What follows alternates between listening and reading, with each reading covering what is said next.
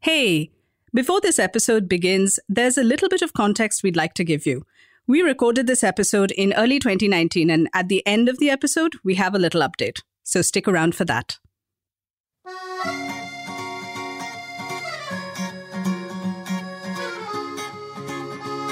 Hi, you're listening to The Lit Pickers with Dipanjana Pal and Supriya Nair. We get together to talk about books we've read and some we haven't, occasionally. So I've been reading Gyan Prakash's new book on the emergency. Which is as lovely a pillow talk as I've ever had, Supriya. Thank you. I thought I'd dive right into the sexy stuff. Yeah, emergency. Indira Gandhi, just my pulse is fluttering. Anyway, but yes, Gyan Prakash's new book on the emergency. How are you liking it? I think it's really good. I really enjoyed his last book, Mumbai Fables, and I really appreciate the attempt to put the knowledge that already exists about the emergency, of which there's a great deal and of which there's new stuff being produced, in academia all the time, into a readable, accessible, popular history. And I think he does a very admirable job. He is a historian by profession. He's a teacher of history as well. Clearly not a bad one. And so he is a good professor. There is a professorial quality to the book, but you can tell that he's one of those guys whose lectures you'd want to attend. And I have to say, when I saw the book, it's a fat book, right? And I did this little bet with myself that will he go back to partition within the first 2 pages or will it take a chapter? It took 5 pages. So you lost the bet? I lost the bet with myself. This is what my year is turning out to be. But here's the thing, right? Most of the time when people rewind, it feels indulgent.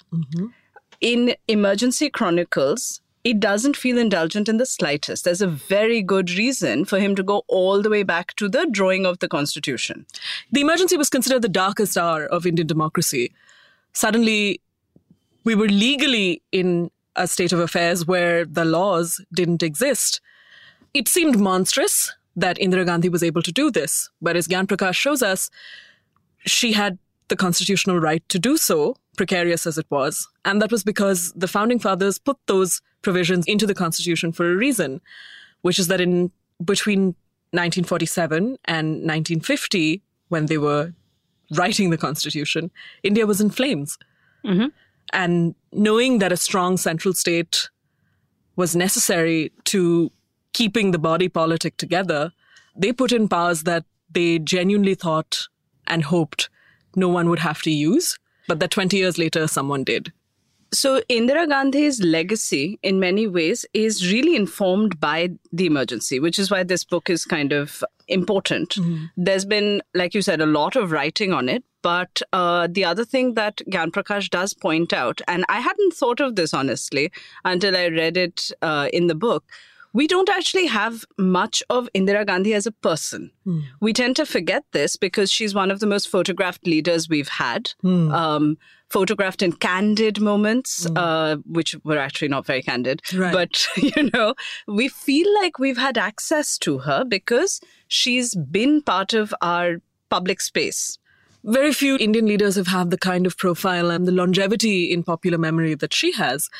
She's been enshrined in fiction. I was just thinking of the fact that both Rohinton Mistry and Salman Rushdie, considered 2 of India's greatest novelists, wrote novels that were heavily critical of her while she was still alive, and very soon after the emergency, which says a lot about the elasticity and responsiveness of Indian fiction, I think, at the time. At the time, I was going but to it's say. true, but it's true that her character remains, in some respects, a cipher, even though her life is so closely studied, and she means so much to so many people, good or bad. One reason for that, of course, is that her private papers have never been made available to study, as quite unlike, for example, those of her father, Jawaharlal Nehru. For a more personal look at Indira, though, there was a graphic novel that came out in 2018. It was written by Devapriya Roy and illustrated by Priya Kurian. It was called Indira. And it really did try to put across a human version of the politician. And that's complicated because you don't actually have access to things she felt, as in, writings where she says, I feel this way or I think X, Y, Z. So there's an assumption then of what she was feeling at what point. When she was young, you still know certain things, but the older she got, the more we were closed off.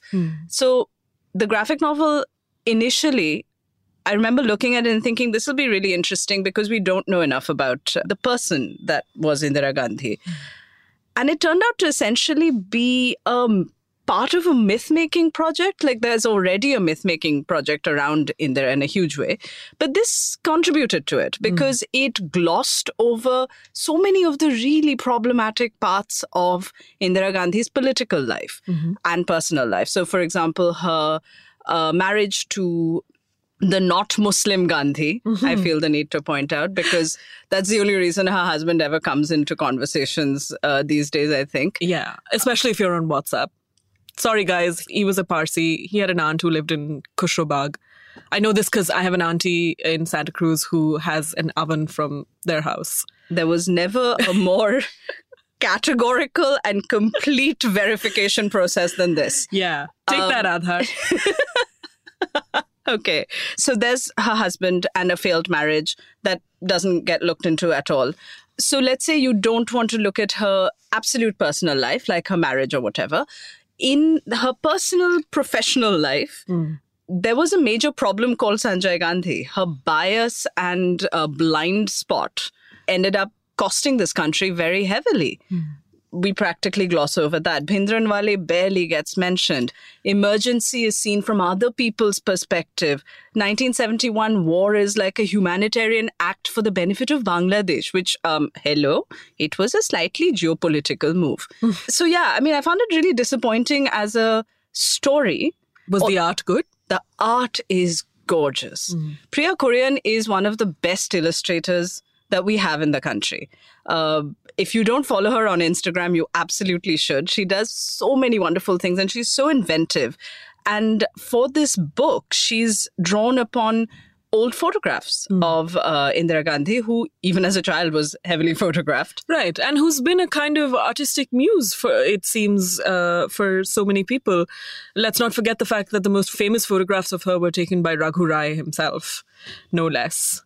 I want to come to Raghu Rai, but before that, what you were saying about her being, style icon in many ways, the resurgence and interest in handlooms that we have today, the interest in saris that we have today, a lot of the seeds of these lie in Indira Gandhi's policy towards promoting handlooms and doing that by wearing these saris herself. Yeah. By the way. I remember someone going to the museum at her former house in Delhi and coming away saying, oh, this explains so much about so many bureaucrats' homes. Because the aesthetic of a certain kind of Indian decorum and decor and beauty and civility emerged in some ways from Madam, as she was known. Indeed. So Raghu Rai, like you said, Raghu Rai accompanied her and was almost like a personal photographer of hers for a good 10 years in the first tenure. The Pete Souza of his day. Indeed. And he took some strikingly beautiful photographs, right? And in 2018, we saw one of his lesser known photographs being used as the cover for Shagurika Ghosh's book on Indira Gandhi. Right. This was a biography of Indira Gandhi. Most of the material in it was stuff that we've seen before, including in a very memorable book about Indira Gandhi written by Catherine Frank, which I think remains perhaps one of the best popular works of biography about Indira Gandhi. Ghosh did make the decision to me, strange decision, to precede each chapter in her biography with an open letter to the spirit of Indira Gandhi. Why? I suppose, a biographer wants to talk to her subject sometimes and just wishes she was around. But it strikes me as the sort of thing that most other biographers tend to leave in their notes or say to their friends when they're sad and drunken. So, the question that many of us have asked while in our cups, dear Mrs. Gandhi, what were you thinking when you instituted the emergency? Ghosh has chosen to make part of her book. Is there also a seance moment when she calls upon the spirit of Mrs. Gandhi? We are not privy to such a moment. And I must say that any spirit, political or otherwise, is kind of lacking from a book that in some ways seems to be a hasty decision to produce a book about a figure of some notoriety, who, let's also remember, has come back into public consciousness heavily as a sort of shadow figure haunting the current administration, which is being accused of, if you're listening to this in like 2029, when... Or if you're on another planet, this is Earth. We are in India. Right. And we're having some problems right now. So just leave us alone. It's a hard time for us. Right. So the shadow of another extremely popular but apparently authoritarian figure who wants to centralize power in the prime minister's office lingers in some ways because she is the epitome of that figure in Indian democracy. So does Sagarika Ghosh's book address the historical legacy of having been the grand matriarch of Indian politics? I think it mostly addresses the fact that Sagarika Ghosh didn't do any great amounts of original research for her book, which I thought was a bit problematic. Of course. I like how sweetly you're putting this. Just a little problematic. While shooting daggers with your eyes. Nicely done. Yeah, I just want you to know that Dipanjana just shot like finger guns. Yeah, sorry, I hated the book. I didn't think it was very good. One of the things that troubles me about how Indira's scholarship plays out is that because we don't have access to a great deal of her private life, we tend to take refuge in what other people have said about it, which doesn't strike me as extremely rigorous. Catherine Frank did this too, to some degree. She was one of the first to point out, for example, that a very sinister figure in the life of Jawaharlal Nehru and Indira Gandhi, Nehru's former assistant, a man named M.O. Matthew, produced a work of fiction that was that can only be described as scurrilous, in which his unnamed heroine turned out to be a nymphomaniac. Yeah. And she didn't need to be named as Indira Gandhi because everyone knew that was who he was writing about. Of course, vast extracts from that manuscript are floating around on the internet now, thanks to right-wing bloggers who want you to believe that this highly polarizing sort of fiction has some degree of truth to it. But, for example, so to tell you the difference between Frank's approach and Ghosh's, Frank tells you that the book exists and Ghosh quotes from it. And that strikes me as an approach that says a lot about the two writers and their Frank's concerns. also very...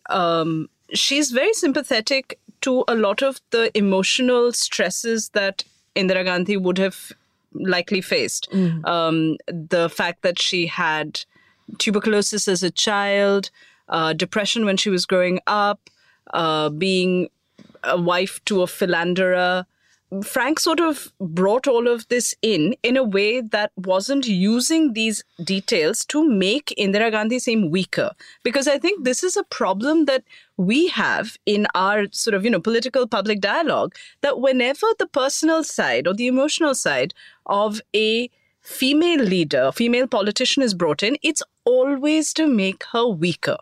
It's always to make her seem vulnerable. Whereas the same thing for a male leader is a show of strength. So, for example, what you were saying about this book, which put Indira Gandhi across as an nymphomaniac, this is obviously a bad thing, right? Because a woman nymphomaniac, dear God, no. But how can she sex? It's just wrong, clearly. But... in contrast, we had mainstream media articles celebrating the sex appeal of our current prime minister, who is a man. Right. Just in case anyone. And if you are an alien who's not on planet Earth at the moment, he's not sexy. He really is not. I mean, however, we had articles saying that, oh my God, there are all these women whose pulses go pitter-patter because he's shown up for a rally. Now, his ability to be seen as a sex object, apparently, allegedly, is seen as a good thing. Yeah, it burnishes his reputation. Right. But a woman who is attractive and a political leader, that's a bad thing. Yeah. Gotta say, have you ever found a politician whose views you don't agree with sexy? No. But this might be because I'm Bengali. I think it's a hormonal problem in the brain. Oh, I thought you just meant that Bengalis don't have any sexy leaders. And Have you seen Mamata? I was about to say, yeah, excuse me. She's pretty cool. Didi's got it. Yeah, she totally has it. It's actually I just watched a video of her playing badminton, actually, and she was very cool. I never thought you could do that with a sari. But seriously speaking, though, Mamata Banerjee is another very good example of somebody whose life has been pushed towards slander in order to weaken her. Mm-hmm. Her background, her paternity, which part of Calcutta she was born in, have all been raised as danger flags, you know? And she's not alone. One of the things we learned from the life of Indira Gandhi was that every woman leader who followed her would have to contend with this particular cocktail of an interest in seeing them as a mother, while also a kind of interest in seeing them buried in some form of notoriety or other. Jayalalitha had to deal with it also. So does Sonia Gandhi, who's retired now, but Mayawati? Mayawati, absolutely. So it's almost a lot in that sense. There was another book that came to mind, Delhi Calm by Vishwajyoti Ghosh. Right. Coming back, of course, to the fact that Indira has, continues to have enduring visual appeal for writers and artists. I think it's got a lot to do with what all of these books look at, which is that on one hand, she is this figure of power and she embodies a lot of the victories that you want to see in the public and political space. But she carries also, it's because of her that a lot of the things that we have problems with today in the public and political space, that they come from her time. And I think Delhi Calm got this really well. In sharp contrast to what you're saying about the Sagarika Ghosh book, Sagorika Ghosh book, thank you. Delhi Calm, despite being largely fictional, ostensibly was very well researched and very much grounded in the reality of what happened during the emergency. And I think at the time that it came out a few years ago, there hadn't been this sort of semi-fiction, semi-non-fiction treatment. And it was good to see. It was really beautifully illustrated as well. But it allowed, occupying that limbo, let him look at how much of a hold Indira Gandhi had as a figure that the public looked up to. And of course, she's, like you were saying, she's inspired fiction, not just in English, but also Rahi Masoom Raza's novel set in the emergency era is very much about what Indira Gandhi meant for the people of India, right? And it's interesting because I don't think we've actually had someone capture our imagination that way and be used in the political space that way for, decades afterwards. Or indeed before. For all that we have so much literature about our founding fathers, I don't think much of it generated by themselves, of course, between Gandhi, Nehru and Ambedkar alone, you'd have perhaps 6 libraries worth of, pretty good reading. But none of them, to me, have captured a fictional imagination in India in quite the way that Indira Gandhi has. And I do think a lot of that has to do with the visuals. She was always Mother India, Fragility and strength coming together in one. Absolutely. And I think whatever present or future leaders may do, they're going to have a hard time beating that appeal. In some ways, perhaps it's for the best that her innermost life remains unknown to us, because there's clearly so much that she did and was ultimately responsible for that's left for us to chew over. I can't wait for her papers to be made public, though. I will say this. Until then, please look up these books, the good ones. Stay away from the bad ones. Don't look at the WhatsApp forwards. Those are not books. That are not a good idea. And they're not based on books either. Yeah, they're terrible. But anyway, thank you for this, Supriya. And we will see you next time.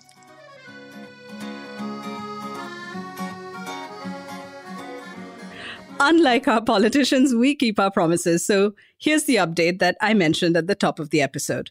So what you've just heard is actually the beginning of the whole idea of Lit Pickers. In 2017, which was Indira Gandhi's birth centenary, because she was born in 1917, there was a rash of new books on her. And that's really where all this began, because I think Supriya just needed to tell someone, anyone, everyone, how much she disliked that one particular biography. And so we sat down and we started talking about it, and we chose to focus only on Indira Gandhi because not only was she a popular leader, she has the credit of being the only Indian prime minister to be uncontroversially called a dictator.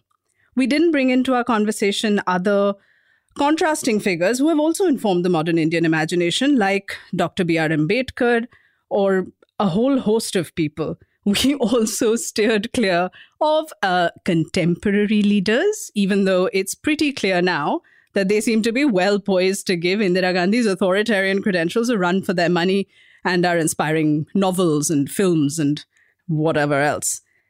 So here we are in 2020, when the word authoritarian is being used openly in the international press while talking about India, something that neither of us had imagined 2 years ago. Meanwhile, many of Indira Gandhi's public relations strategies, like being photographed in seemingly candid but meticulously arranged moments, vetting interviewers, rigidly controlling the information that the public has about her, all of this is still in use, arguably overused, and we're going to have to wait and see how history repeats itself. But for now, the great literature of this age has not been produced yet, and in some senses, it's being written every day in the streets, at the sit-ins, by students, teachers, and many others who are shaping our story and our times. If we'd recorded this episode this month, we'd have focused more directly on this parallel, but we did do this in 2019. So for now, this is what we're putting at the end of the episode. This is Dipanjana Pal signing off.